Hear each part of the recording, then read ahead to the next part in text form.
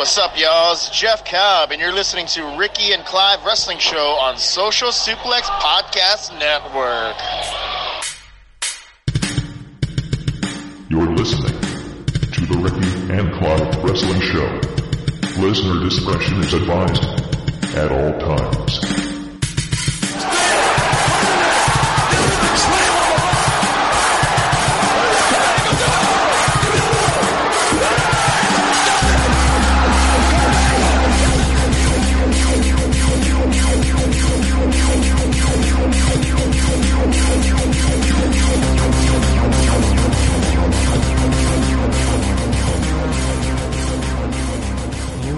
Thank you once again for downloading and listening to another episode of the Ricky and Clive Wrestling Show. My name is Clive and I'm joined by my co-host Ricky. How are you this evening, Ricky? Good evening. I'm doing very well. Good. Have you recovered from the lack of sleep from last week's appearance on Outsider's Edge? Not yet. Not yet? Not yet. Still recovering. Yeah. The lack of sleep wasn't helped with our adventures on Sunday night. Now, you may have noticed quite a wee drop from a certain wrestler at the start of the show from a Mr. Jeff Cobb. That was because Jeff Cobb was at ICW's Shug's House Party, number 5, at the weekend. We were lucky enough to see his match. Ricky was lucky enough to get a photo with it, and Ricky was as cool a dude as you can get, and just walked up and said, "Give us a drop for the podcast." So you got your rub with the celebrity. How do you feel? I mean, it didn't quite go down like that. If only it did. Well, initially, remember when we first walked in, we were actually looking for a Session Moth t-shirt. Well, I was. And then we didn't see it, but then there was a little smaller stack of t-shirts next to the main table. And we saw it, and then you turned round to me and says, I think that might be Jeff Cobb, and you know, when you think you see someone famous or like a celebrity or whatever, that you sort of like, you need to double take, and you're like, no, it's not. So I googled, as we were standing there looking, we googled him, and it turns out, let's say, you just do it just to be sure, because you don't want to walk up to someone, and then walked up, got a photo, and it was just by absolute chance that I came across him again later on in the evening. A mutual friend of ours had to leave early because I think he was waking up very early the next day and he wanted to miss the traffic. So I had my bag in his car and I went out to get it, and on my way back in I wasn't allowed to come down towards ringside, so I had to stay further back. And it was there I spotted Jeff Cobb, and I walked over and just said I enjoyed his match, and I walked away, and then I just says, no, well, you know, I need to go back and actually ask him because it's not a chance you're going to get very often. And like I said, he was unbelievably down to earth, really cool, no hesitation, gladly done it. So yeah, it was a good night. For us, seeing someone like Jeff Cobb's quite a big deal, because it's not every day that you get a wrestler who you see on the indie scene, places like Lucha Underground as well. For them just to be standing in the middle of a wrestling arena in Scotland, Glasgow, it's just quite bizarre and surreal for us, so it was quite good seeing folk like that. He wasn't the only sort of big name that came in. It was quite a good weekend for imports for ICW over the 2 nights that they had Shug's House Party. So Jeff Cobb had his match with Aaron Echo. Volta was on night 1 with BT Gunn, and Angelico was there. I probably butchered his name there, but Angelico was also in night 1 as well against Mikey Whiplash. So we're all sort of different matches between the 3 of them. The Angelico match was very catch style. Walters was, as you would expect, really hard hitting, but BT Gunn gave more than he probably thought he would get in. There wasn't a big chop fest as I thought there would be, because Walters very famous for his chest chops and striking folk down, when it was actually BT Gunn that was getting in quite a lot of the offence there. But that was a good match as well. And the one that we saw on night 2 with Aaron Echo versus Jeff Cobb, that was a part of the show. It was just after the interval, and the show was going well. It was just a good. Grado had come back. Jeff Jarrett was there as well, with a nice wee guitar shot onto Just Justice. So it was all fun and games, and then after the interval with this Jeff Cobb match, it started getting a bit more serious and hard hitting, and that sort of set the tone for the rest of the night. So of the ones that we saw, we were saying to each other, Jeff Cobb one, that's probably one of the better ones of the night, but there were quite a few to choose from. Yeah, I completely agree with your assessment there. Jeff Cobb probably was my favourite of the night, I think.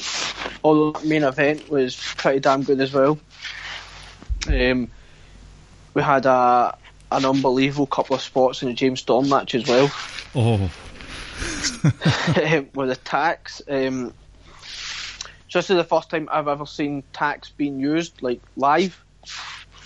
And when he first initially pulled him out of the bag, and you were like, "Oh my goodness!" And it's when it was actually Storm that took the tax out and put them on the ring floor. He's the one that actually took the bump through it, and it wasn't just any old bump. He attempted, what was it? Was it a power bomb, like a razor's edge from the top rope? Kind of like that to Ravy Davy, yep. And Davy reversed it into a Hurricane Rana and flipped James Storm into the tax. And I caught that on video, and the moment that happened, the place just fucking erupted. It's one of those ones where you see thumbtack spots on telly quite a lot these days, especially if you're watching lots of different promotions. But seeing something like that in the flesh is a different kettle of fish. Because you actually saw the tack still stuck in his back, and like he says, it's completely different seeing it up close and personal as it is on TV. Aye. Yeah, like I says, it was quite well paced throughout the entire night. What was it? Was there 7 matches in total? I think so, overall. Yeah, there were 7.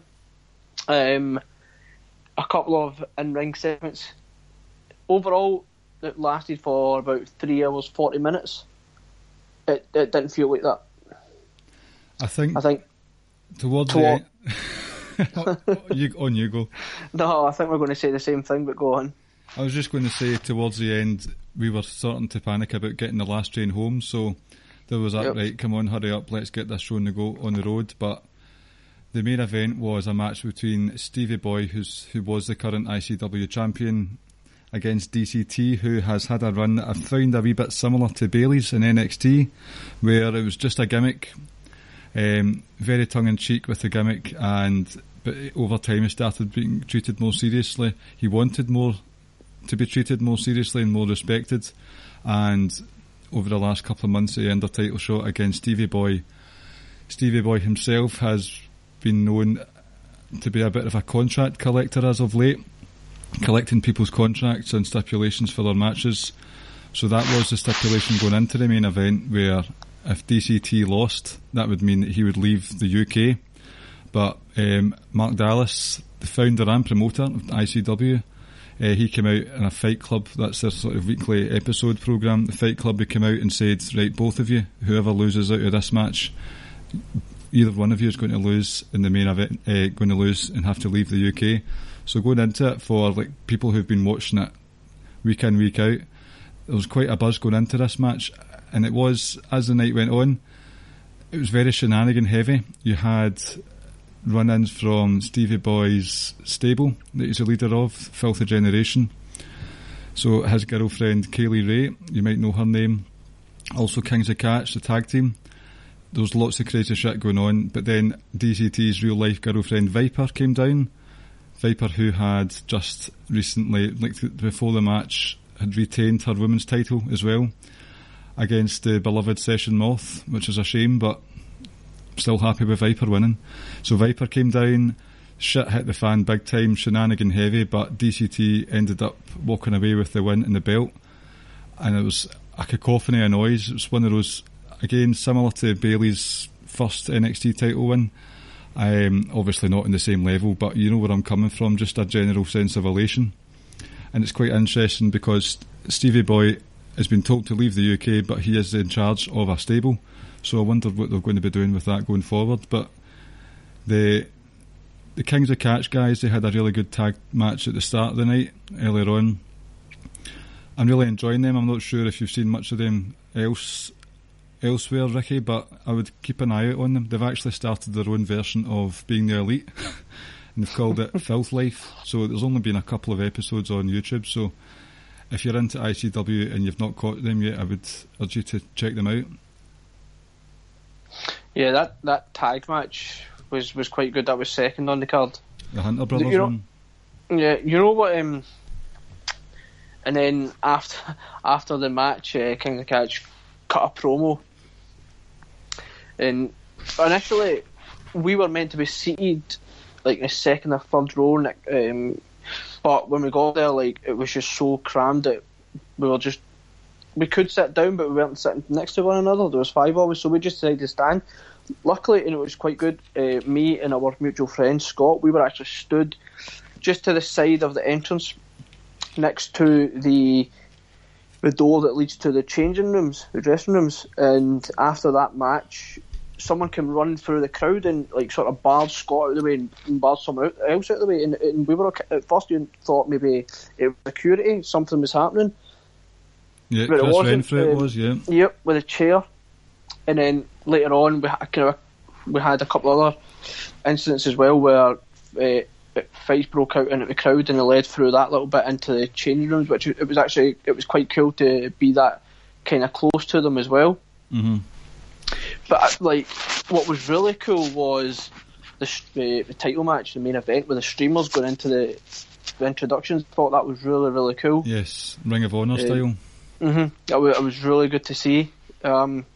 Overall, let's say top to bottom, it was a real good night, a real good card. Highlight of the night for me was getting to see Session Moth live. Just the stupid little things that she does. Where initially she would get into the ring and she started grinding up on her referee. She was just sort of sat in the corner letting other 2 women fight because she was like making faces if she was too scared to get involved. Too busy drinking cans of cider, probably. Yeah. Overall, it was a real fun night. I really, really enjoyed it. Like we said, we definitely got our money's worth. And obviously we got to see Hall of Famer and Impact great, or TNA great, Jeff Jarrett as well. Finesser great, you mean? Mm-hmm. Yeah, but like I say, overall, a real good night of wrestling. Really, really good. And I was impressed with some of the guys. Aaron Echo really impressed me. I thought, like I said, we were talking about Jeff Cobb earlier, that was a great match. Yeah, Aaron Echo has recently fallen victim to a screw job with Kenny Williams, who's sort of joined the WWE NXT UK guys, but in ICW he's joined the Rudo Sports and Entertainment brand, who's like the heel authority stable, and Aaron Echo and Kenny Williams were best friends in that, so Aaron Echo looks like he's got a win under his belt against Jeff Cobb of all people, so that's like a sort of game changer for him going forward, I would say. Mm-hmm. Most definitely. So he also had the return of a certain Grado as well, who has been part of Impact for quite some time now. As you would expect, Grado's a bit of a hero for ICW, so his return with the Madonna music, place went into meltdown basically. It's really good. He had a bit of fun with Jeff Jarrett and Justice, some guitar shots going on. I have to say, seeing a guitar shot in real life, it makes it seem a bit more violent than it does on TV. Yeah, I think that's just the case for everything. Even when you're just taking normal simple bumps, you hear the noise and the effect coming off the ring, and that kind of doesn't translate through the TV, just how loud and how sore some of those bumps must be. Uh-huh. But like you said, Grado came back to a hero's welcome. The moment, like, we kind of knew when it was happening, because like I said, we had the 2 Double J's in the ring at the same time, and it kind of teased that Jeff Jarrett was going to get involved, or certainly maybe he would be the one that's going to have the match. But then you kind of got the idea, you knew it was going to be Grado, and then like you said, as soon as his music went on and as soon as he made his entrance, the place just lost its mind. I was kind of surprised how long that match went on, because I actually turned around to again Scott and I was like, this is going to be a squash. But that was actually quite a decent match itself as well. Uh-huh. I don't think there was like an entirely real bad, poor match. Like, they all served a purpose, and they all, like it says, especially in that second half of the show, like all 4 matches were excellent. I managed to catch night 1 on their sort of streaming service as well, and even then there wasn't a bad match on the card. They had the tag team title match between Bram, you might remember from TNA. I think he was might have been in NXT like back in the early days. Does that sound right at all? Not sure, but I know he's Impact anyway. Uh-huh. Impact TNA. So it was Bram and Yeston Reese versus Jack Jester and Sha Samuels. Bram he basically stood on top of the maybe 12-15 feet speakers, swanton bomb through the table. It looked and sounded like a really sore one, and I don't know how the hell he was standing after it, but it was quite interesting because they're the heels, Bram and Yeston Reese, so seeing someone do something like that, you would think the heels aren't supposed to do all the spot monkey stuff, but his character's one of like just a nut job, an evil nutcase, so he'll do anything to inflict damage upon his opponent, so a lot of respect for him there. We're talking a wee bit about Impact, and Joe Hendry's doing quite well for himself on Impact at the moment, as far as I'm aware. According to Caleb, Joe Hendry and Grado are sort of been, not a tag team as such, but they're being pals on Impact, and Joe Hendry's sneakily making moves for Grado's girlfriend on the show. And Caleb was wondering if this is making a play for Joe Hendry making a heel turn. He won his match against Chris Renfrew in night one in a Glasgow street fight. There wasn't much out in the street, but they did take to the car park at one point, which was quite funny. But Joe Hendry came down in the match between Ravy Davey and James Storm in night two and just went off his head, and he went hard heel mode. So I'm wondering if that's him sort of maybe not getting practice in, but he's getting into training for going to full heel mode on Impact as well. Joe Hendry was on World of Sport as well this week. We'll talk about that in a wee while, but he's doing quite well for himself for a guy from Edinburgh. He's on World of Sport, which is getting a lot of viewers, a lot of publicity. He's doing well on Impact, which is very popular as well at the moment. So looks like I think there could be a bright future ahead for him.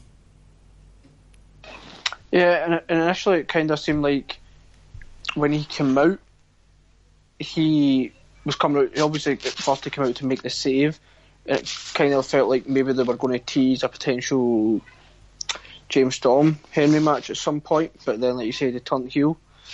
I've not saw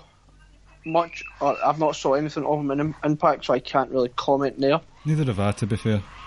But the promo alone, I really enjoyed his promo.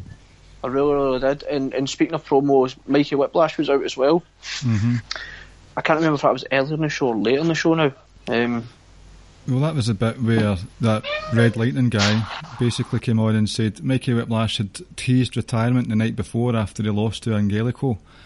But his sort of partner in crime, Evil, she said to him, no, you're not going anywhere. And Mikey Whiplash has done this thing recently where he stopped doing the death matches, but he's went back to doing sort of catch wrestling, and he was lost a couple of times doing that. So he was thinking, right, I've done it all, there's nothing else for me to do. But he changed his mind on Saturday night. Sunday he came out and said, I've still got more moments in me, and I want to do that at Fear and Loathing, which is in December, and that's kind of like ICW's WrestleMania in their calendar, if that makes sense. And Red Lightning came down and said, no, why don't you join up with us? And that ended up in a skirmish with Bram and Yeston Reese coming down to batter Whiplash. The action spilled out the ring, and that made its way to us, where I sort of stumbled, and I think my sister Carol basically careered off into the wall a wee bit, so we were right in the thick of it at that point. Sorry for laughing, Carol.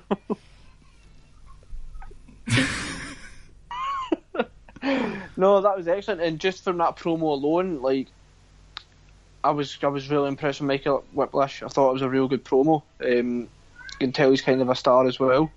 Oh, aye, he's but a legend. that was the second moment where someone spilled out in the ring near us. And like you say, it was just being that kind of up close and personal with that happening right in front of your face was kind of cool. Yeah, like I said, there's so many fun things that happened that night.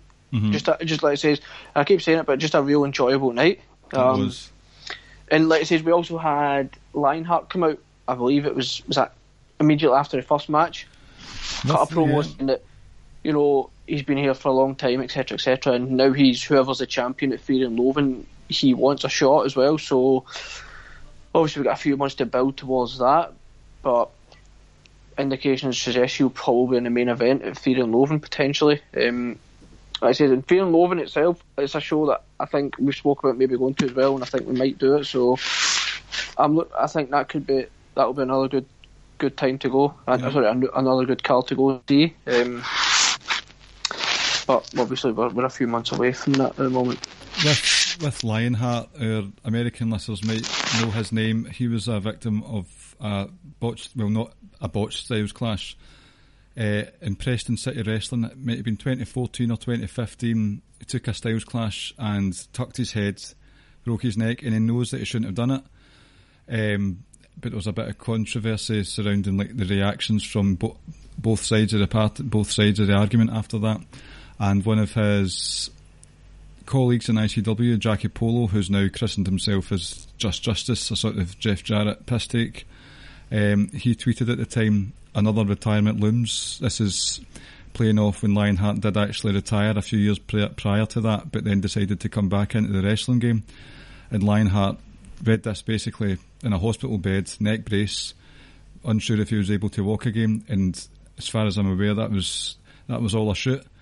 And they've never seen eye to eye, and they've had a few matches. It was 2-0 to just Jackie Polo over the few years that they've had their rivalry, and Lionheart managed to be victorious on Saturday night, and he actually took a Styles Clash and kicked out at 1, which was, I think, one of those things I thought at first, oh, what's he doing kicking out of a Styles Clash at 1? But for me it was the adrenaline of taking that move and the story and the journey that he's been on that whole time. It's like, I just took it, I'm fine now, so I can understand where that adrenaline came from, and I ended up getting the win for it. So that was quite good to see, and it was good to see him challenge for the title in December at Fear and Loathing. So all in all, one of those what the fuck moments, like where you just completely lose your mind. Aye, like the place became unglued when that happened. It was just crazy stuff. As far as I'm aware, from what I've seen of some adverts, Lionheart's actually going to be in a ladder match for this World of Sport on Saturday night on ITV. So I just, if you don't mind, just talk a wee bit about World of Sport that I watched the other night there. Yeah, go on. See, the actual wrestling was fine. You've got a lot of name value there. As I say, for the British wrestling scene, you've got lots of folk like Sha Samuels, Lionheart. Off the top of my head, I'm forgetting a few of them, but you still had that international appeal.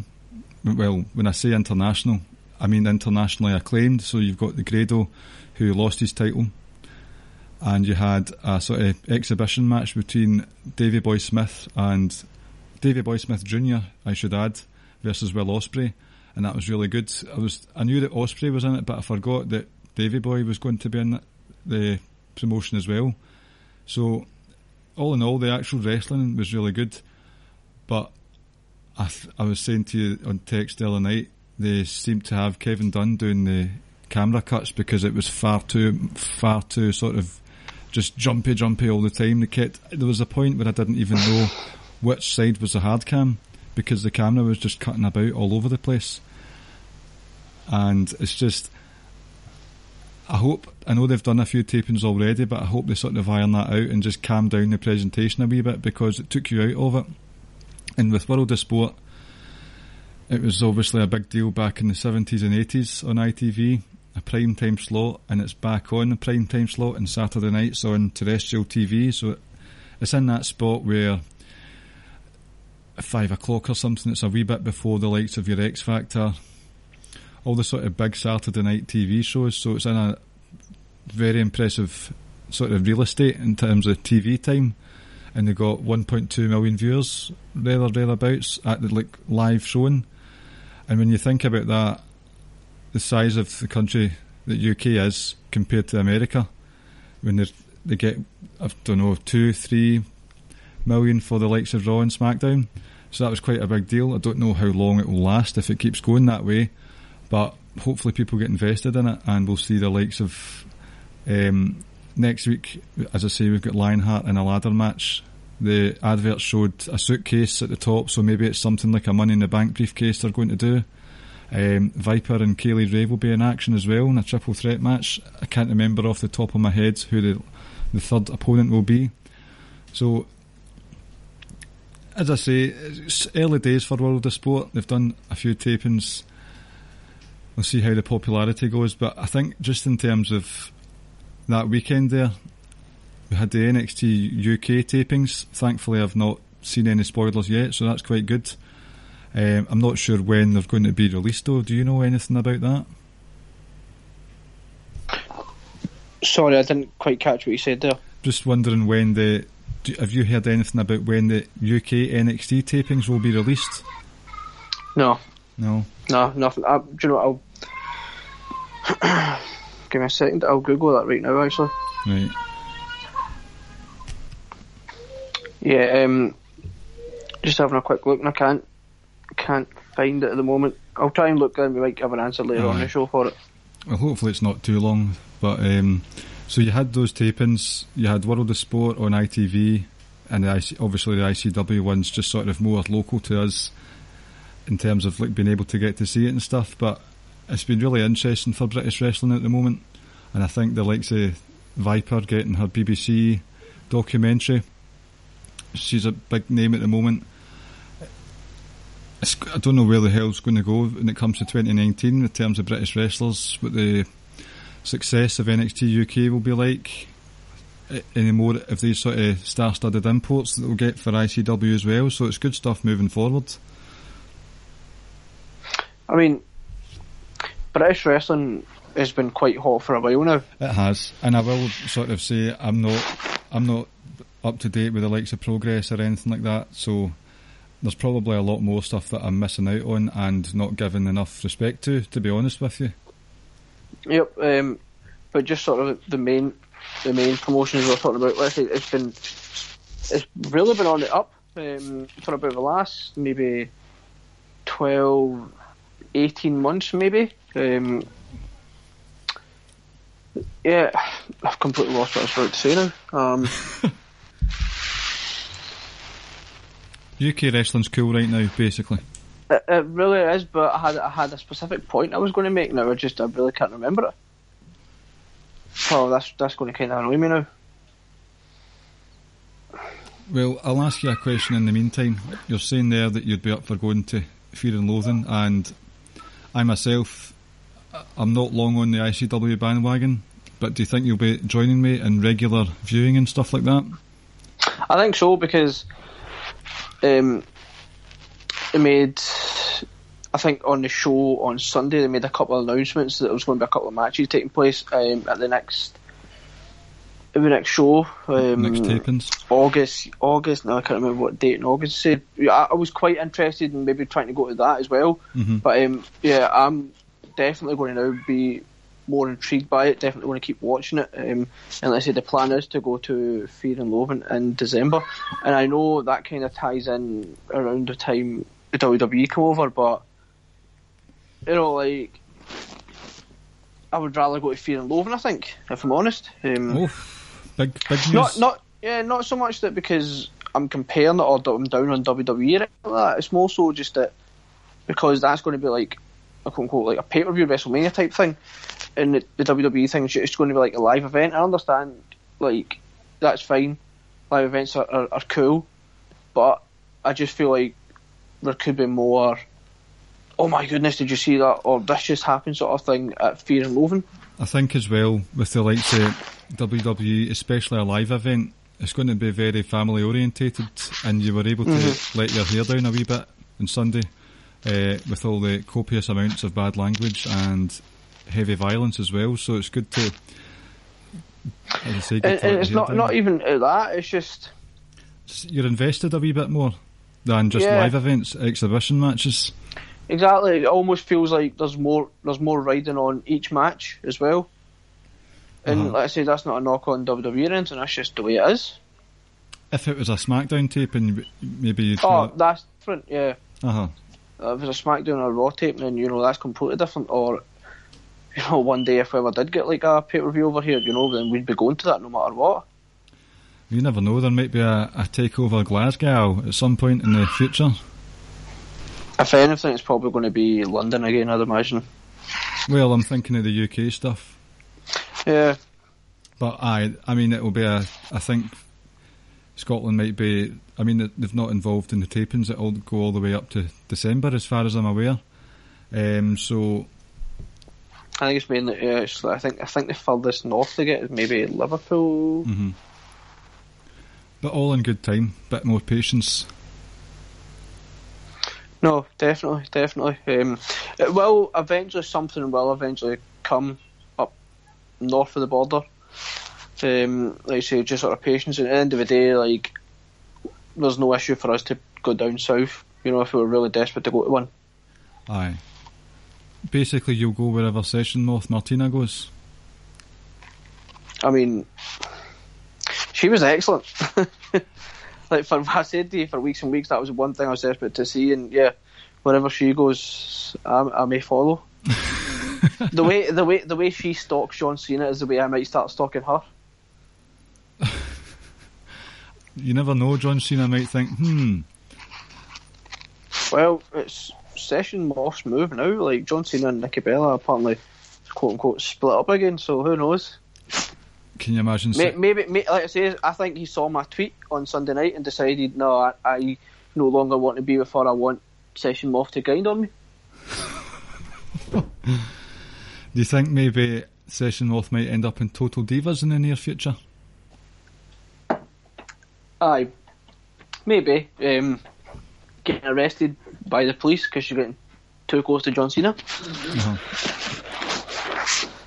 Well, fair play to her. You never know, she might get that one day. Their path may cross eventually.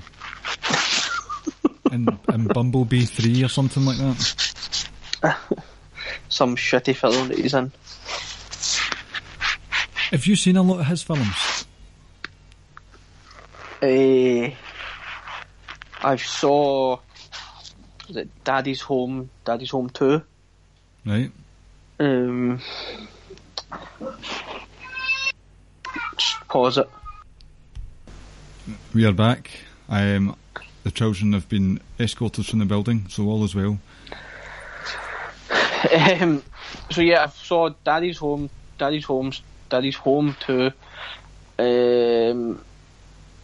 I think that's it. I'm not in Irish. I've not even seen the Marines. Oh, you don't want to. Can't imagine they would be good. Although I did. What else was it? There was a film that he was in. I think he played a soldier of some sort. I can't remember now. Which actually, trailer wise, it looked semi okay, but when I watched like the first 10 minutes, it was kind of shite. So yeah, I've only ever really watched one of his films. Let's be honest, he's no Dwayne Johnson. See, I've racked up quite a few Dwayne Johnson films. We've noticed. Skyscraper, that's what it's called, isn't it? Mm-hmm. I saw that a couple of weeks ago. I saw San Andreas a month or so before that. He's doing well for himself, isn't he? He's making some money, I suppose. Have you seen any of the other sort of WWE films? I actually, where was it? Where was this film? It might have been on like Film 4 or something. It was, now I can't remember the name of it, but it was the film with Ted DiBiase Jr. Oh God, I've not even heard of this one. What was that one called? I can't even remember what that was called, but that looked terrible as well. Kane, See No Evil or whatever it was. Mm-hmm. And then there was another one. Was Seth in it or was it Dolph? Oh, the Dolph Ziggler one. That's what I was going to talk about there. Have you, Countdown? I don't even know the names of some of the films. Aye, that was Countdown, where Dolph was a cop and Kane was his boss. Oh, fuck's sake. And Dolph Ziggler was chasing down some bomb guys, and they'd put a bomb in Some bomb guys. I can't remember the basis of the story. It was pretty dreadful, but there was a WWE live event, and someone had placed a bomb under one of the chairs, and Dolph Ziggler was walking about trying to sort it out, walking about the fans and stuff, and he went backstage and he was chasing the guys and Rusev and Lana got in his way. For some reason, Rusev had a gun. I don't know why the hell he had a gun. But Why wouldn't he? do you think he just walks about backstage with a piece? Yeah, good. Man's an absolute hero. But Dolph Ziggler super kicked the gun out of his hand.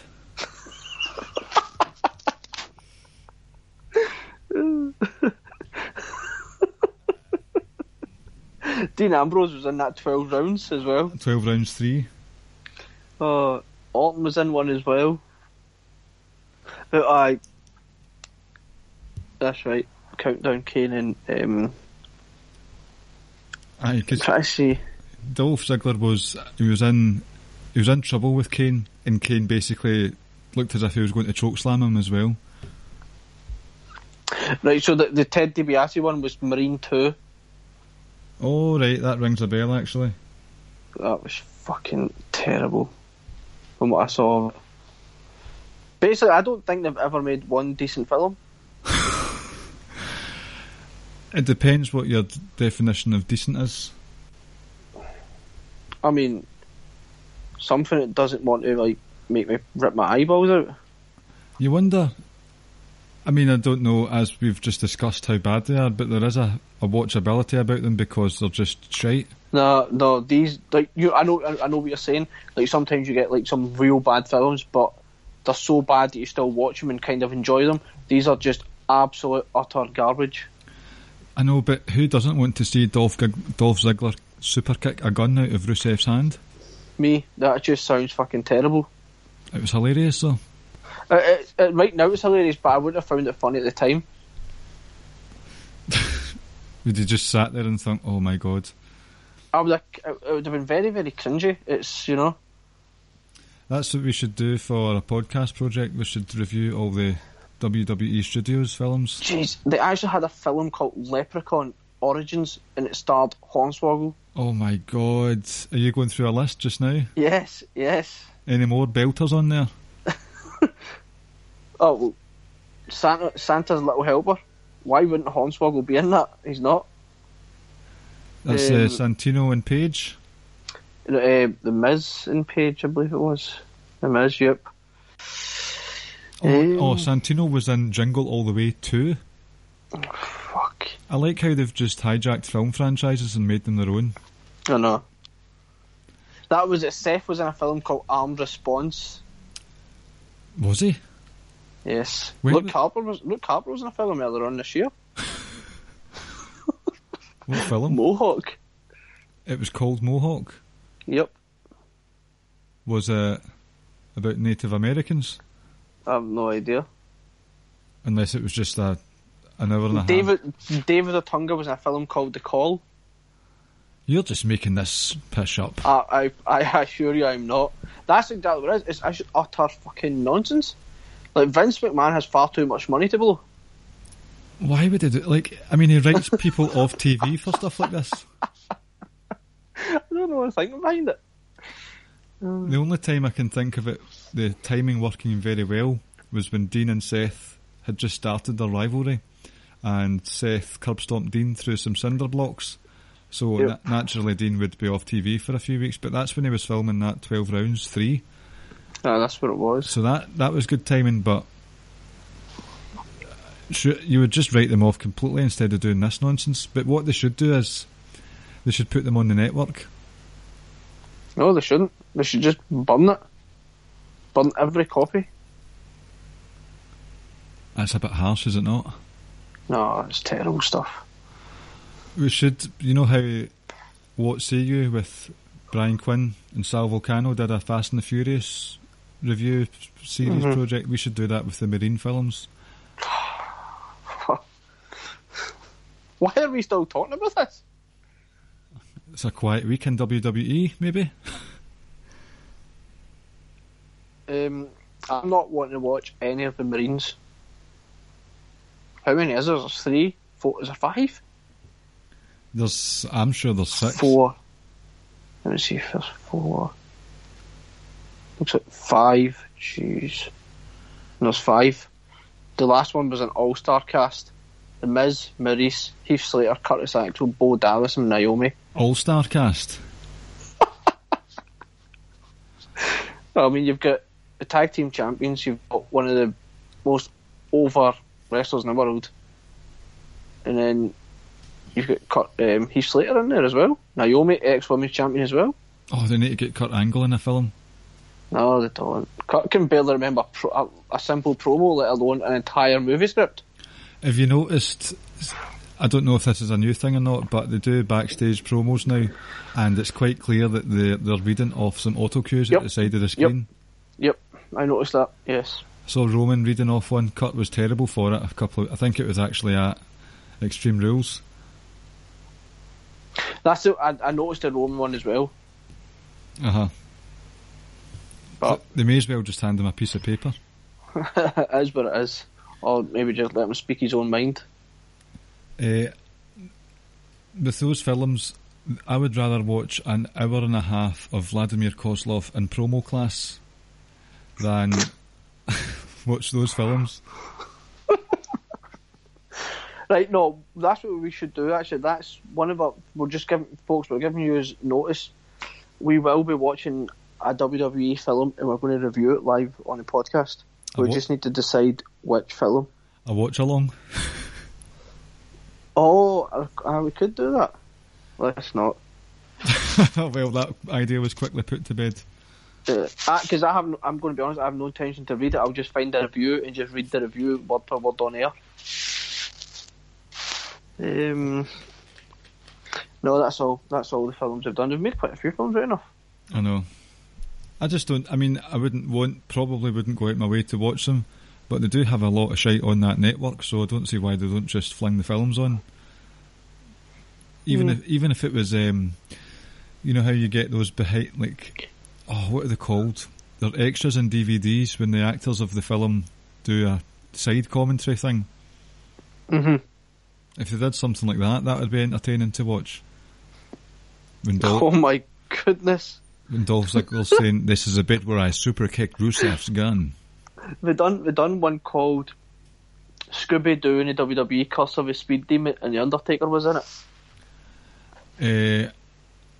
I've seen was it a cartoon, because one of my daughters watches a WWE Scooby-Doo film constantly. That probably was it. Sin Cara was in it. Yeah, there's quite a few random people, and there's quite a lot of people in it even as well. John Cena, Triple H. Yep, Stephanie as well. You can tell it really has been a slow week, can't you? If we're talking about Scooby-Doo films. Let's move on. Well, there was one thing of note that happened last night in SmackDown, I suppose, with Charlotte Flair returning from her injuries that she had, sort of surgery complications, but she's back. She helped Becky Lynch when she was being attacked by Carmella, and all of a sudden Charlotte got a number one contenders match against Carmella. If she beat Carmella, she would make that match at SummerSlam a triple threat.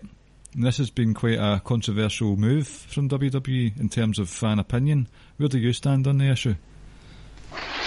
I mean, why wouldn't you want the best female wrestler in the company involved in a match? Well, Carmella's already in a match. Okay. I kid, I joke. No, I mean, like, why wouldn't you? I know. Do you know what they've done? It's maybe they've noticed or they saw just how bad the last few Carmella matches have been, or maybe there's in their thinking is that, well, if Charlotte and Becky are in this match, at least their interactions will elevate the match, and Carmella can just be that sneaky chicken shit heel. Uh-huh. The story is still going into it. Is still going to be all about Becky in my mind. Yep. It's a case of she finally got another chance at a title shot, only for her supposed best friend to come in and also steal the limelight. I think Becky will win it. And then in the process, or just after, or at some point, one of them, most likely Charlotte, will turn heel, and then you can get Becky versus Charlotte. I don't see why this is an issue. Like, if you have an issue with Becky versus Carmella because of the actual match quality, well, the match quality is now going to be elevated. Mm-hmm. So what is the problem here? There's two. I can see both sides of the argument. Charlotte just coming back from injury and being put right back into the title picture. I mean, she did leave. Did she lose a Money in the Bank qualifier? No, she was in Money in the Bank. I can't even remember that right now. No, she was in Money in the Bank. Well, the whole... No, wait, no, she wasn't was she in Money in the Bank? She was. Who was it? Was it not? Was it not Carmella and Asuka at Money in the Bank? Uh-huh. So Charlotte was in the Money in the Bank. Well, basically, what I'm trying to say is the fact that she's technically she should be at the back of the queue, but we know that we don't get a sort of deserving, like a scale of who deserves a title shot the most. Obviously, Becky Lynch has been doing this thing where she's been winning all her matches and she went about things the right way. But as you said, this is still all about Becky, this story. It might not be her winning the title, it might be Charlotte, it might be Carmella, but it's all focused around Becky, whether she turns heel because of Charlotte quote unquote stealing the limelight, or whether Charlotte turns heel because she wants the limelight and she's unhappy with Becky possibly winning the title. But it's still, it looks like over the next couple of months that'll be the main programme going forward for SmackDown. And what I think might happen is, I don't think there's going to, I wouldn't say focus on the women's matches at SummerSlam, but I think with Evolution in October, I think they'll actually be gearing up more towards Evolution in terms of big payoffs and storylines and angles on both Raw and SmackDown, instead of having wrap-ups at SummerSlam. Would you agree with that? Do you think that's possible?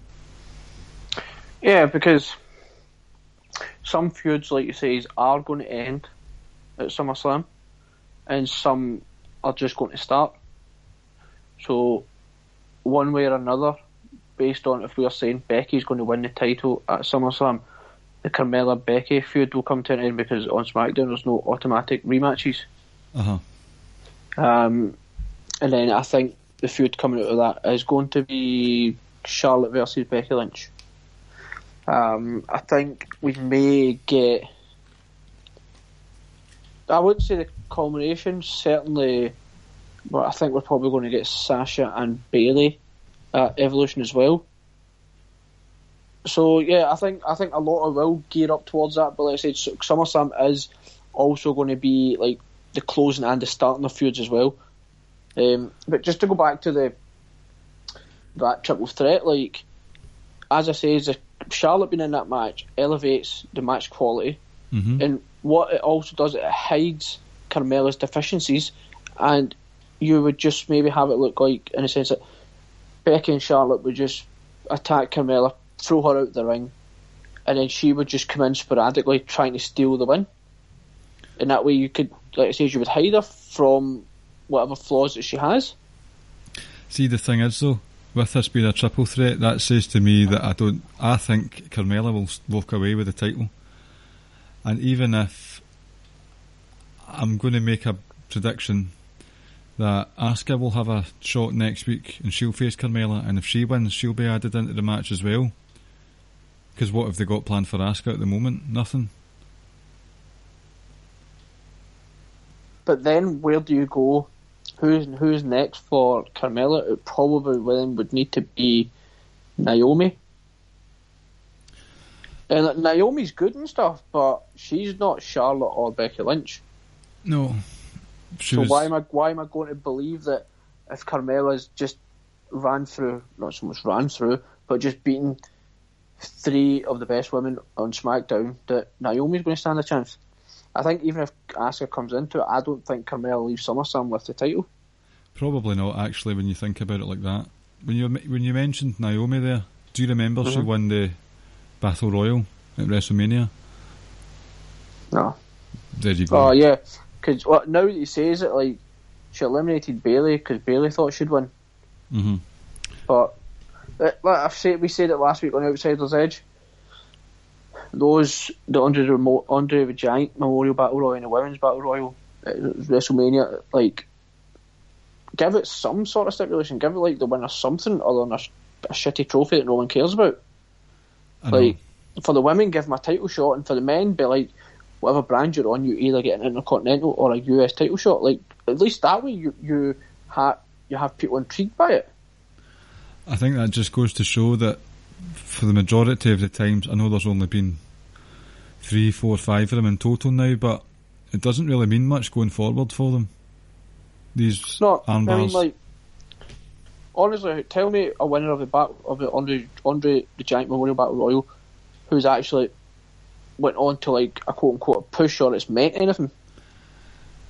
On a very small scale, Matt Hardy, because he quickly won the tag championships afterwards. I know that's in terms of importance, it's not a main event push, but it still did win something quite quickly after it. No, I agree. But the rest of them, you not had so other much. guys like Baron Corbin and Big Show and stuff like that. Who won it? Was it Mojo Rawley last year? Jesus. See? And he's now backstage making threats to,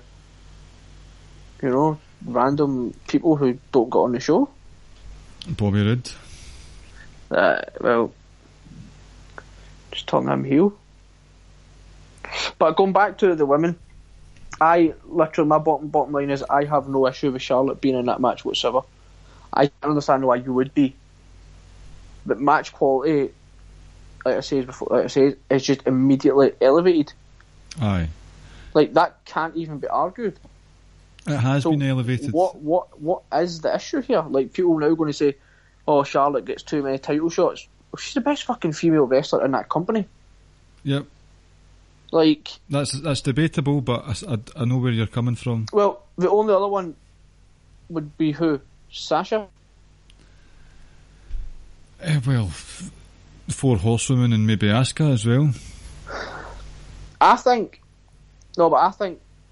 Sasha Banks and Charlotte are out of the 4. I would put them 1 and 2, whatever order you want to put them in.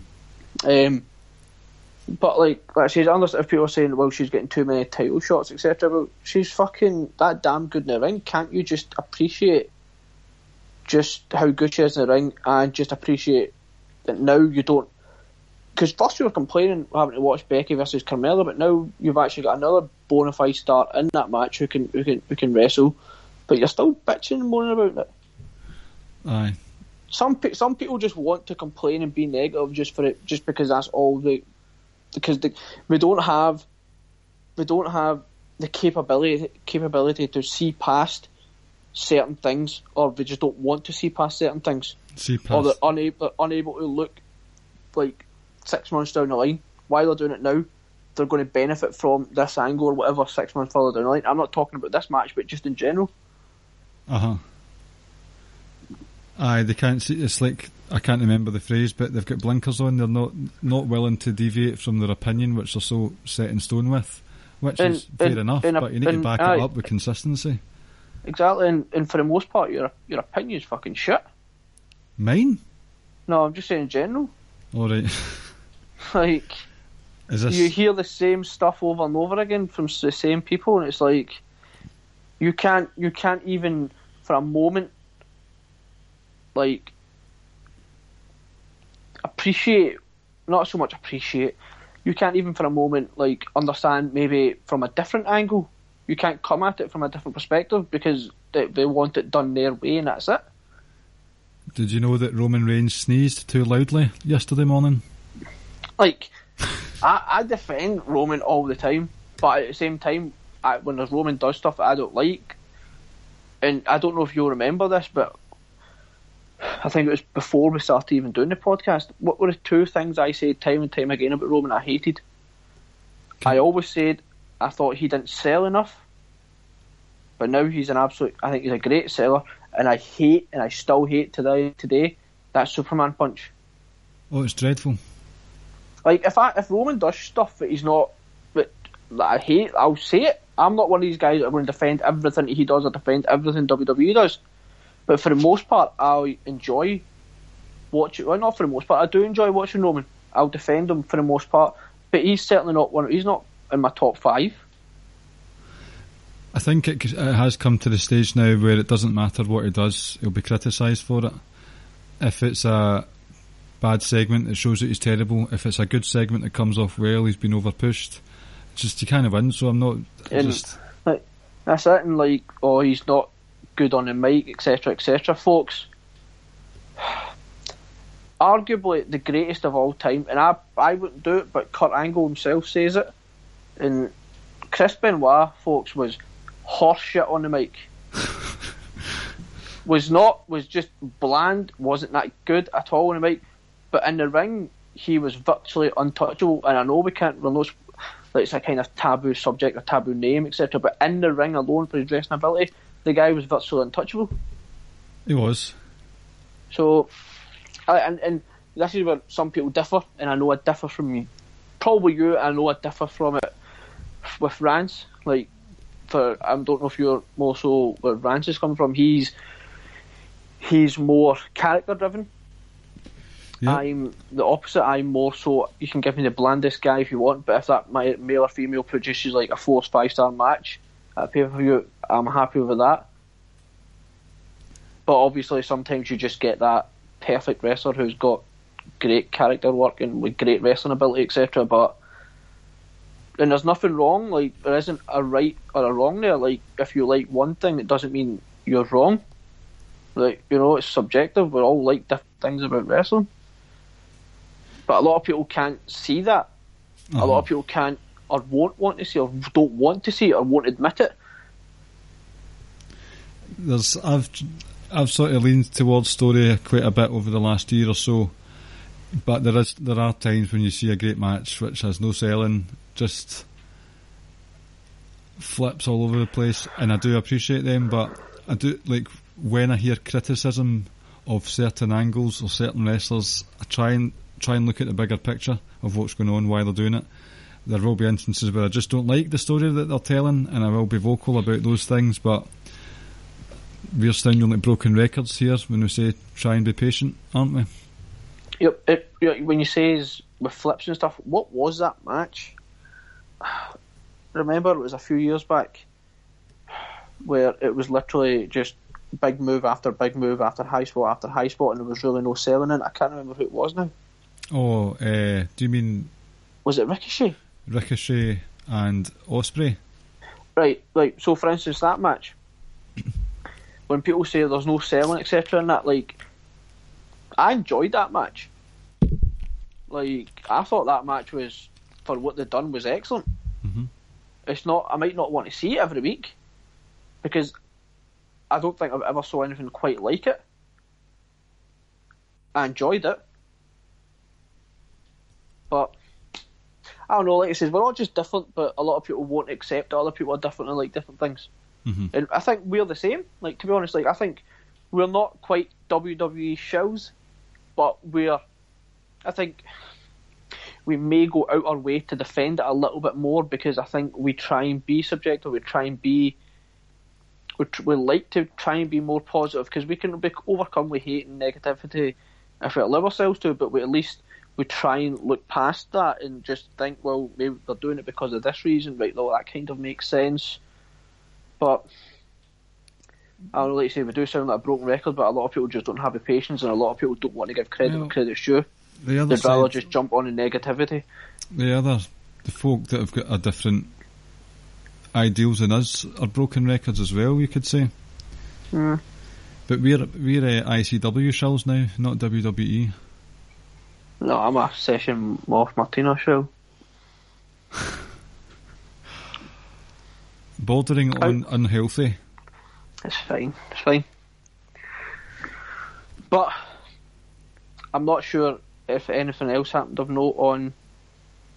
Well, Randy Orton continued his sort of his heel turn and once again destroyed Jeff Hardy. Do you think this is a 2-man power trip with him and Naka? Nah. I just think they've probably got a shared enemy. Uh-huh. That's all. And the Bar. Yes. The Usos. Very happy to see the Bar back. I expect them to win next week. And to be honest, I kind of hope they're going to win the title at SummerSlam.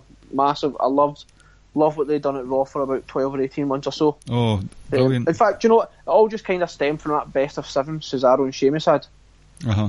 And then from then it just sort of snowballed and it just got even better and better, and then they became a tag team and they've done some great things. So I'm hoping they win next week and then they go on to win the tag titles at SummerSlam.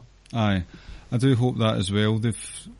It's not even a case of they should be rewarded with the SmackDown titles, and you've got all the other people who've been different, how would I word this, that have been drafted over. Quite a lot of the people who have been drafted have won titles when they move over.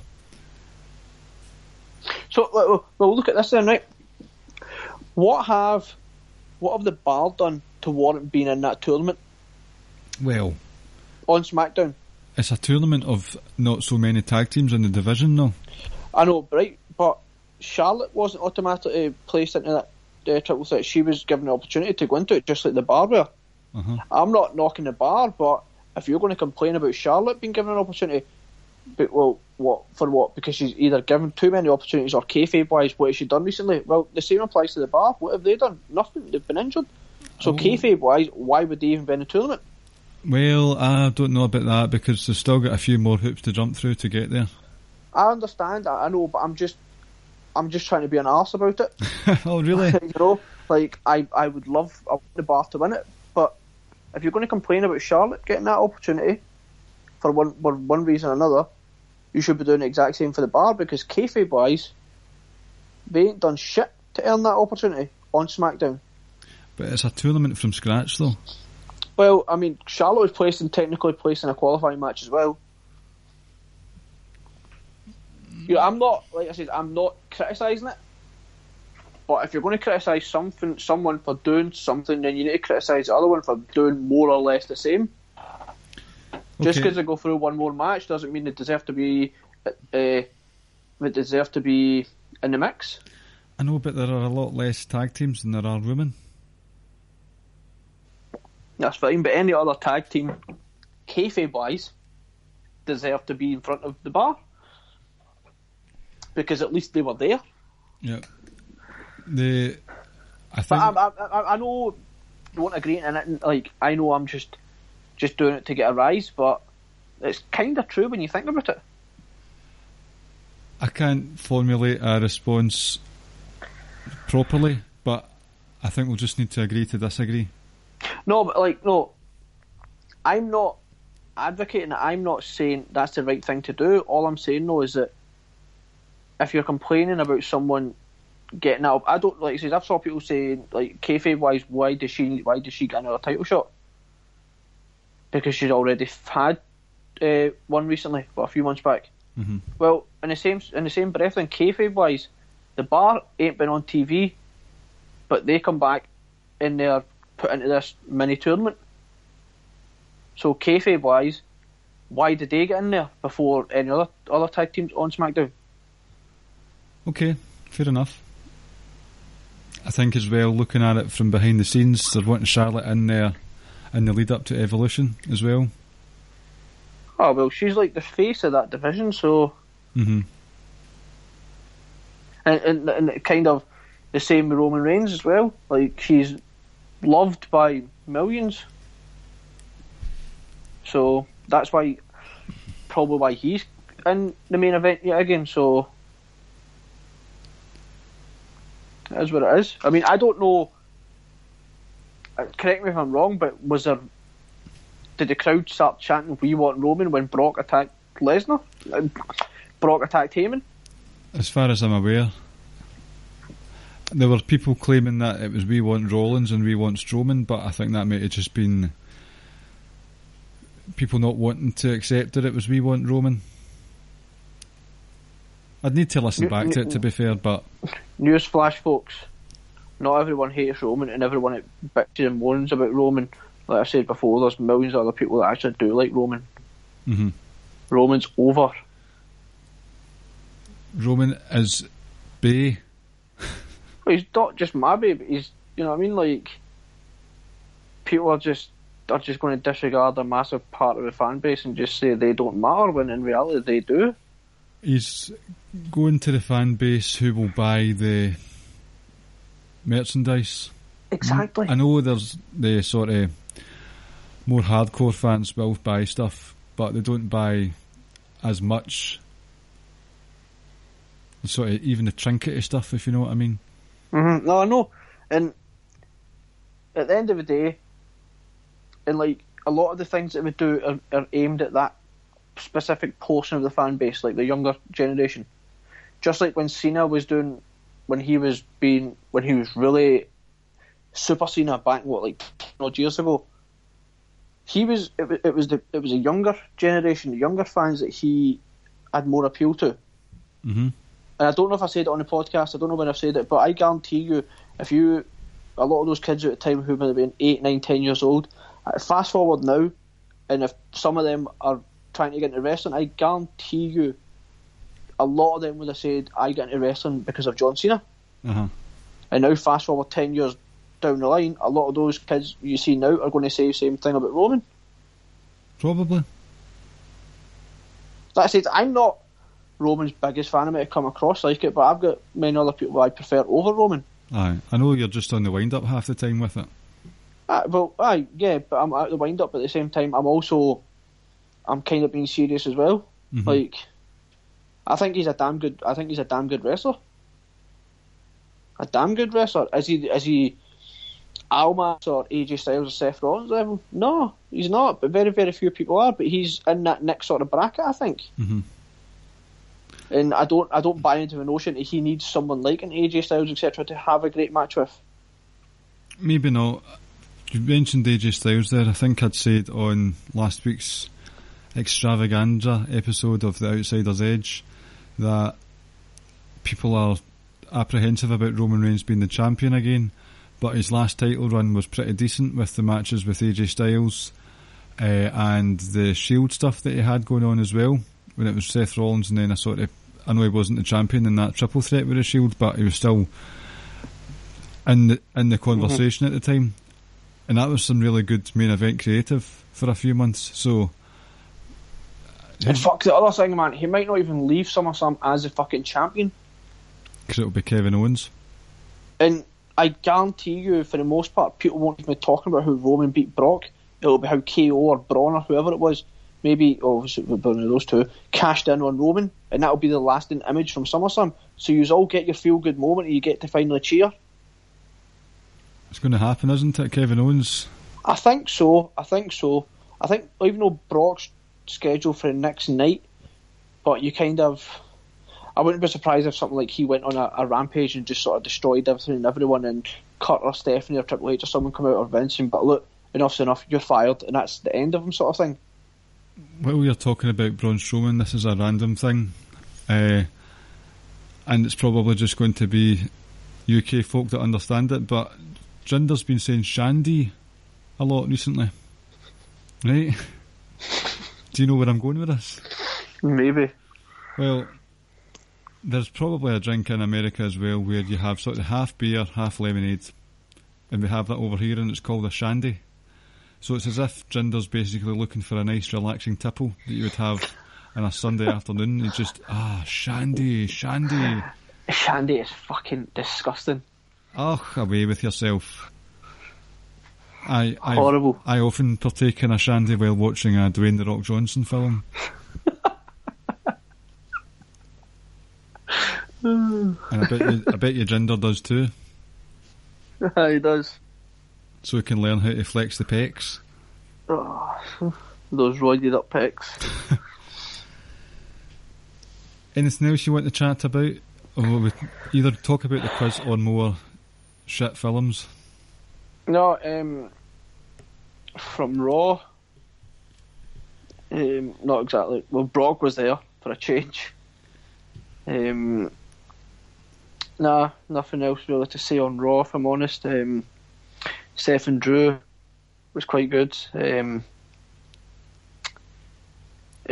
that's about it. I think now, obviously, I think the Revival are now manoeuvred into get the title shot at SummerSlam. Yep. Which, probably long overdue in your eyes as well. In my eyes, yes. I'm not confident they'll win, but we'll see what happens. And then we've got Ronda's first ever Raw match next week as well. Who's that against again? Sorry? Alicia Fox. Oh, right, okay.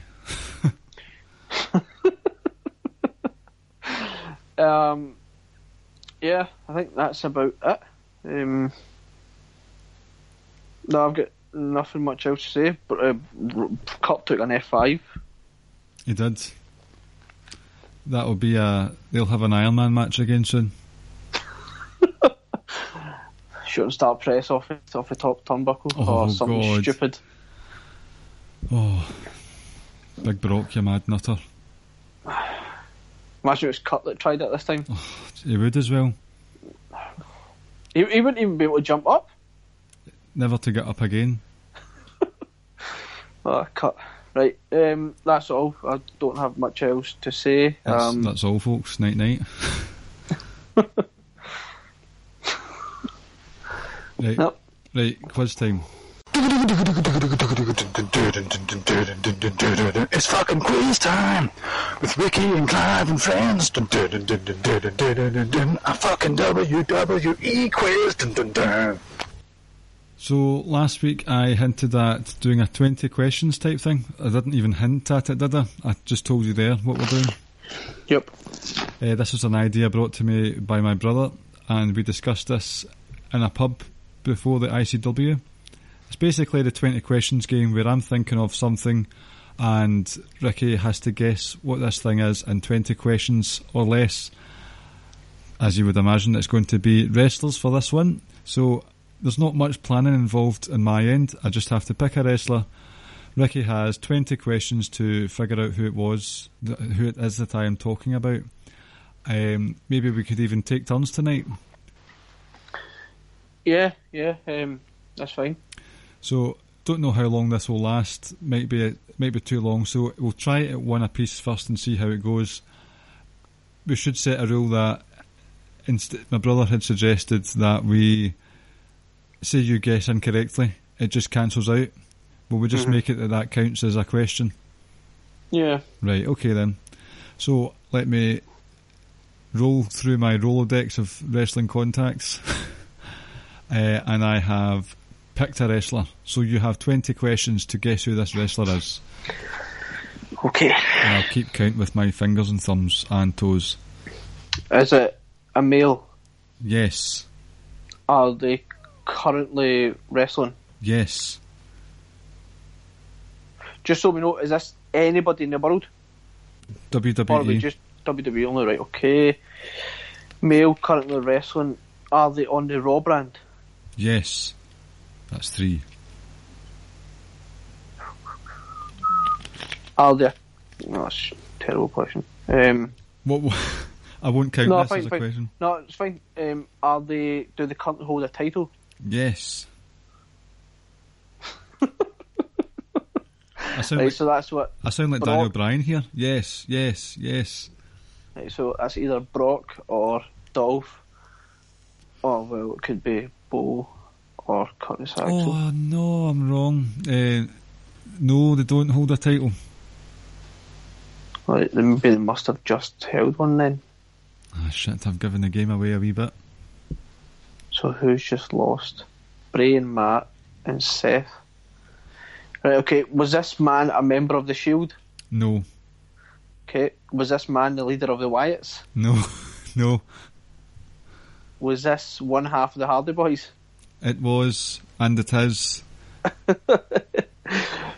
The broken one himself? Wonderful. Right, okay, I have one, go. Are they a current wrestler? No. Oh, God. Are they a male? Yes. Are they alive? Yes. Were they ever a WWE champion in its many Yes. incarnations? Right, so that's 4 questions so far. I feel like 20 is too much, by the way. Well, you've narrowed it down to about 50, 60 people for me so far, so maybe not. Did they wrestle post 2000? Oh, when? Yes. Did they have a championship post 2000? Like the world title?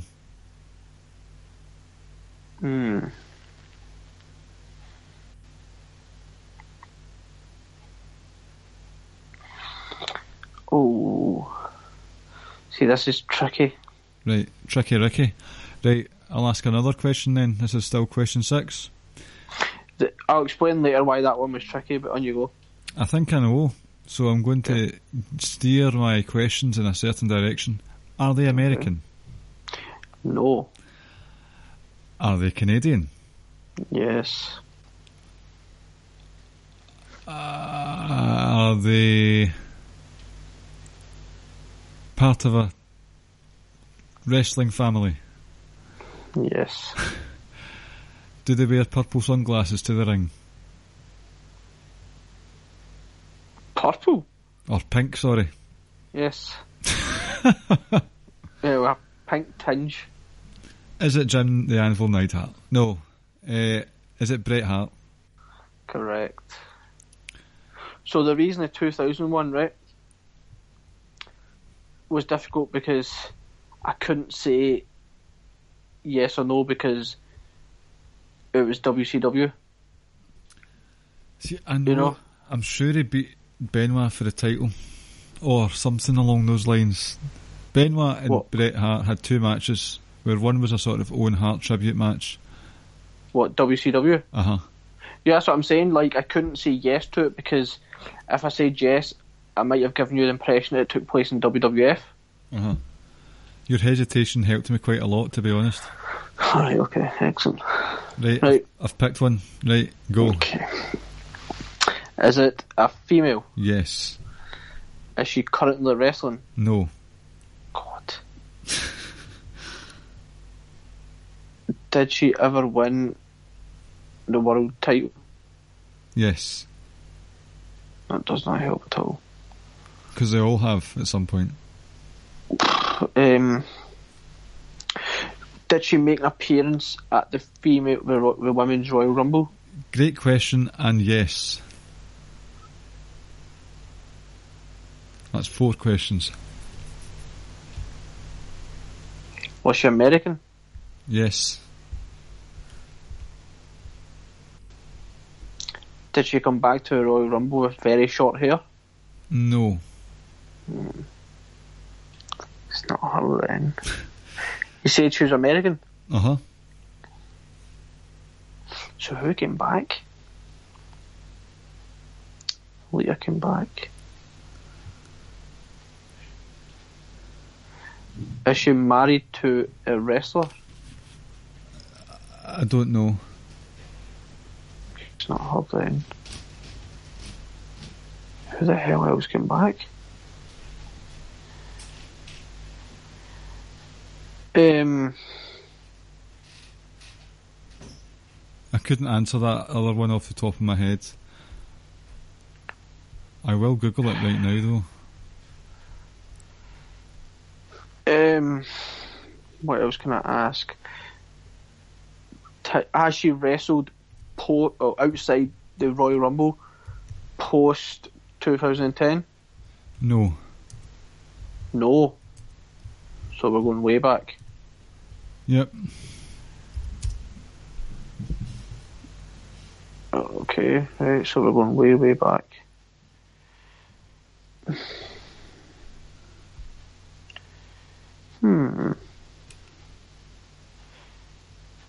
Did she win the title? By the way, she was married to a wrestler. This is news to me, as far as I'm aware. Bizarre news to me. Does she come from a wrestling family? I'm not sure. Don't think so. Right, so it rules her out. Right, so that leads me to think it's one of two women. Was she blonde in her like prime wrestling days? Nope. It's clearly not her or her.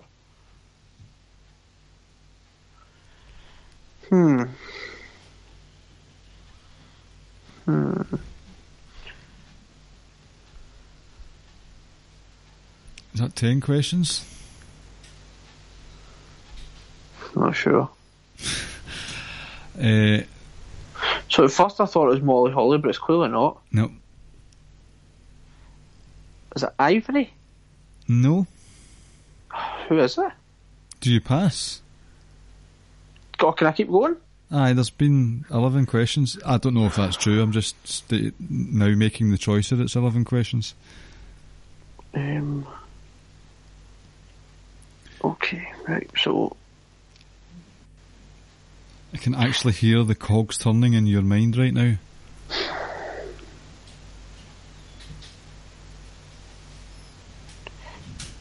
No, it's not. It sounds like you've forgotten who it was. Oh, because... Oh no, it sounds like you've forgotten that this person was in the Royal Rumble.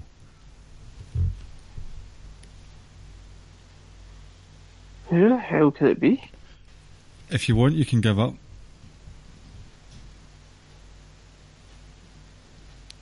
Lita? No. So who the fuck else can it be?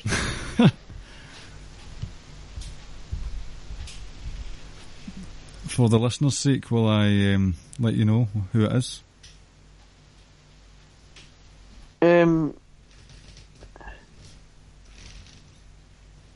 Is she married to a current superstar, a former world champion? No. It's not, I don't know who it is then. Right, do you give up? I need to. Oh, finally. It's Jacqueline. Was that not Ivory? Oh, my God, Ricky. Fuck. Do you not remember Jacqueline? Yes, I do. You see why I'm holding my head in my hands? Do you see why I'm holding my head in my hands when you say, is that not Ivory? I know, I got them mixed up, and I don't know how I can get mixed up. I don't even remember her being in the Royal Rumble at all. Aye, she was not too bad, considering. Why do I not? I don't remember at all. Apparently, right, anyway. I don't know if this must be a lie. Apparently she was married to Goldust. Was she? No, I wouldn't have got that because I don't remember her being in a Rumble whatsoever. Right. Fuck's sake. Right, I have... Can't do that one. Right. Go. Is this person a male? Yes. Is this person American? Yes. Is this person a current wrestler? Be more specific. Are they currently in WWE? No. Are they a current wrestler? Yes. So they're on, this is number 5, they're in the independent scene. If that's what you want to call it. Did they previously wrestle for WWE? Yes, remember it's WWE only, this one. Right, okay. Are they on Impact? No. Oh.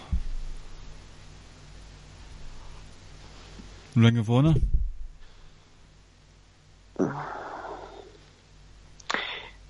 No. Is that 8 questions? The reason why I keep saying no is because I don't think this person is specifically tied down to just one promotion. Right. Are they more famous for their work in New Japan? No. Oh, for God's sake. Right, so it's... You're saying Ring of Honor, no. You're saying Impact, no. You're saying New Japan, no. Well, I'm saying he's not tied to any promotion. As far as I'm aware. Are they white? No. Silly question. Are they black? No.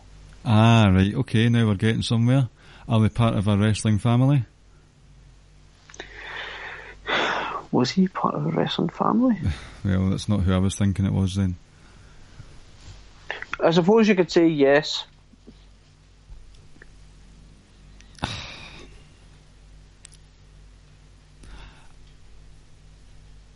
Did they have a junior in their name when they were in WWE? Yes. Did they have a famous uncle? A famous uncle? Oh, hold on a minute. It's one of two people.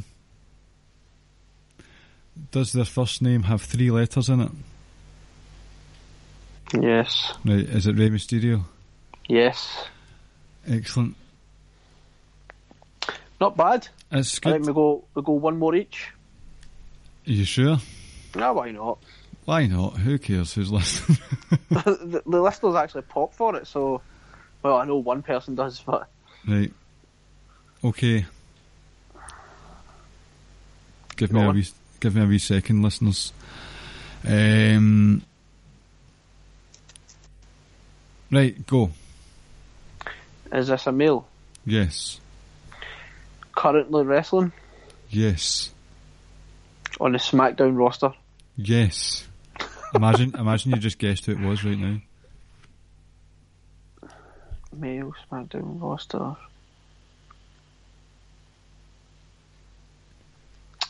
Do they have long hair? No. Is his surname a first name? That means no. No. Have they held any kind of title in the WWE? Yes. Who rules over him?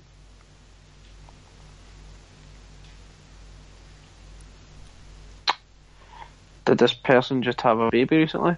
No.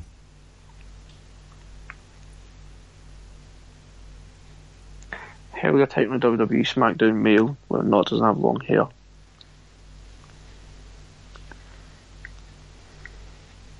Is it a former world champion? Yes.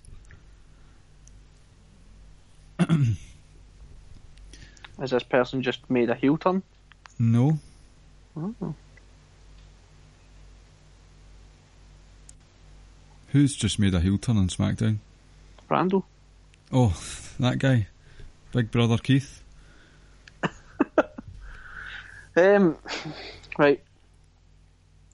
Now I need to start running through the SmackDown roster in my head. Who have been previous champs. Previous world champions. Right, so it's not Joe, it's not Miz. It's not him. Is this person white? Yes. Is this person Irish? To be sure, fella, to be sure.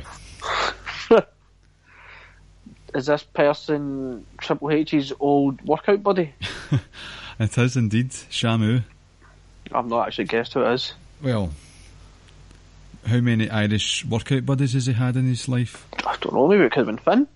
Or I might have been confused with what roster he was on. it could have been Fit Finlay. Exactly.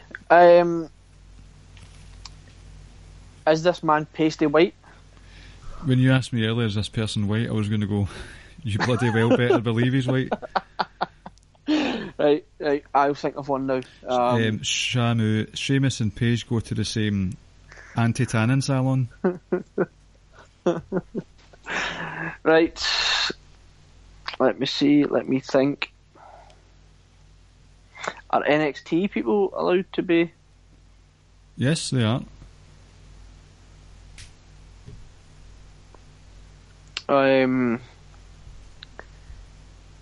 Right. Oh, no, that's too easy and also too difficult. This one I was going to think of. I was going to think of Neville, but if you ask me if he's still wrestling today, I don't know how I'm supposed to answer that. Technically he's not. He's sitting in his house sulking. Yep. Oh, right, here we go. Right. Got one. Is this person white? Why was that my first question?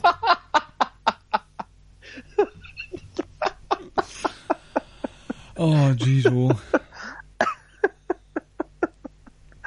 Why was that your first question? I don't know. It was just the first thing on my head for some reason. Yes. Are they a current wrestler? No. Alright. NXT? That wasn't No. part of the question. You said, right, okay. No, it's not current. No longer wrestling. Is this person a male? Yes. Is this person long-haired?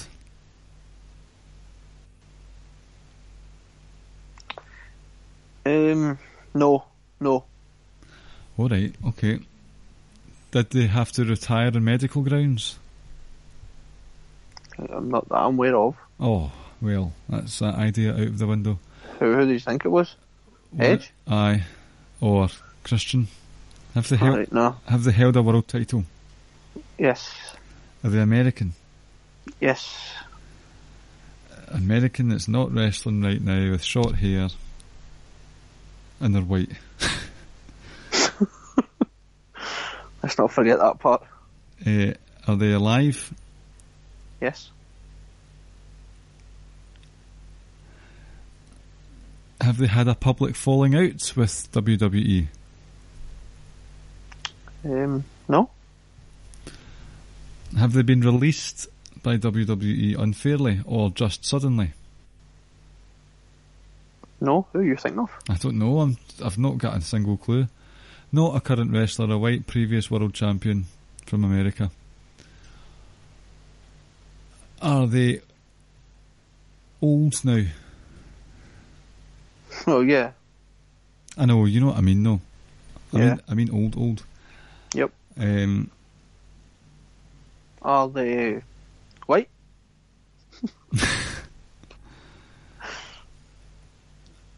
Have they been in trouble with racist comments recently?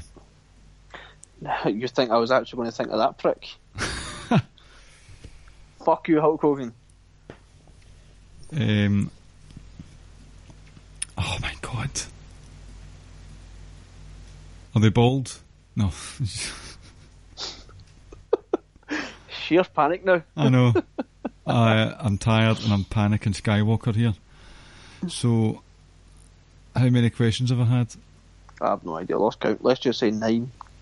Right. Are they... Oh my god, I was really panicking. Were they on SmackDown mostly throughout their career?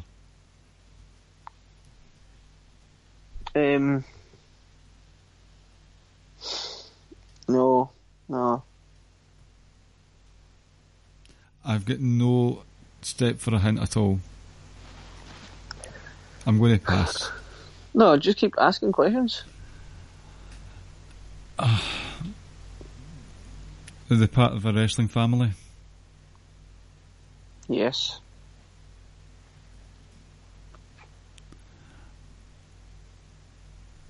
Were they ever a tag team champion? Yes. Were they very tall?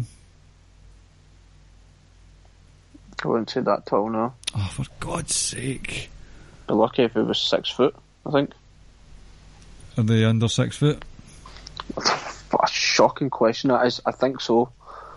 Well, it was just a wee bit of comedy. Fuck's sake.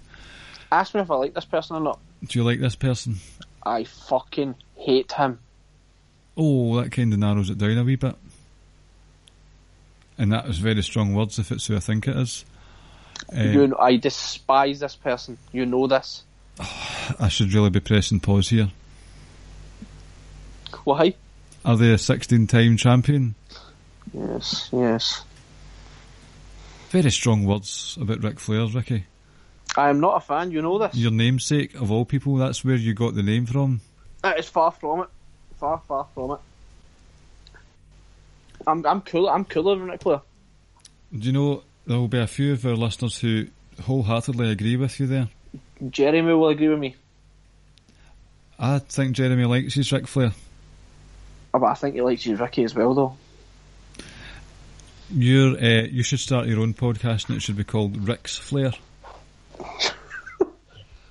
Is that your joke of the day? No, I've got one for you though. Oh, fuck. Go on. So, Paul White, we all know who Paul White is. He's starting he's obviously bald these days, but he's not wanting to be bald anymore, but he can't grow hair back, so he's doing a show on the actual network where he goes around fancy sort of hairpiece shops and toupee shops trying to find the right look for him, and it's called The Wig Show. Just end the podcast on that note. Thank you for listening, guys. We are at Ricky and Clive on Twitter and Facebook, Ricky and Clive Wrestling Show on Instagram.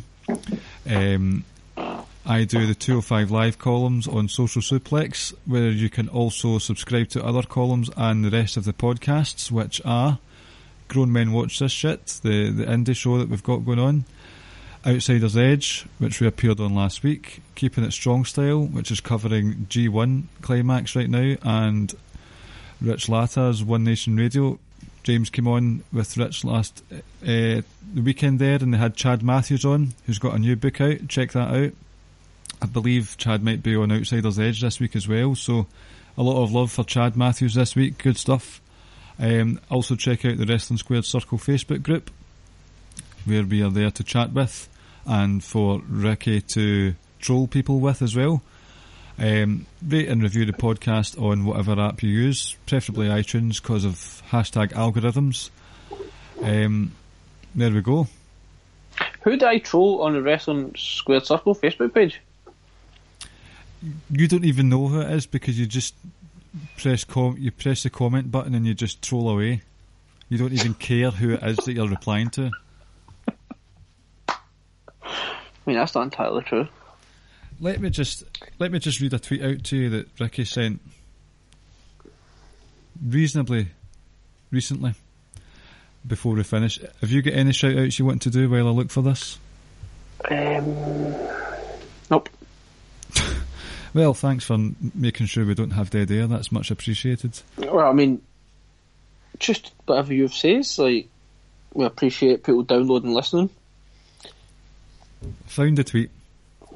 Brock Lesnar turns up for about 10 minutes of TV time and makes millions. What a guy. Like, am I lying? No. Am I lying? Anyone out there, right? They cannot deny that man's a fucking hero. If you can't admit that, then you're just hating. Haters gonna hate. Like, how can you hate? Like, I don't like Brock, right?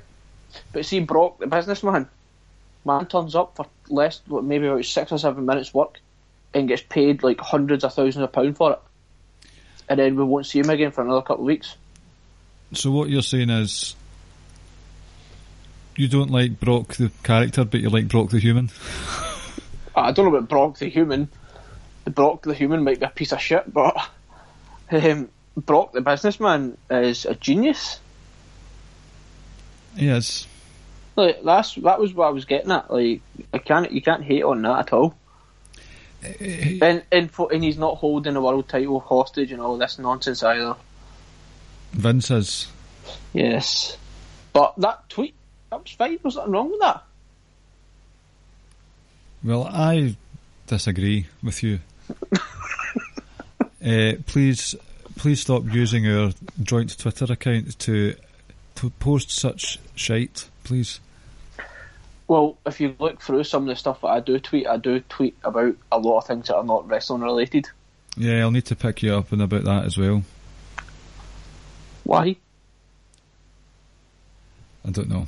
It's going to go into overdrive in about 4 weeks' time when the NFL season starts again. Oh. Anyway, I got some whatever. Let's go. Yeah, let's go. Let's go before we start saying things we're going to regret to one another. what like we do all the time anyway on WhatsApp. Yep. Right. Yep. Night. Thank you for listening, guys. That's true. That's true. Thanks. Take care, guys. Oh, this is bad. Thank you for listening to the Ricky and Clive Wrestling Podcast. We'll see you next time.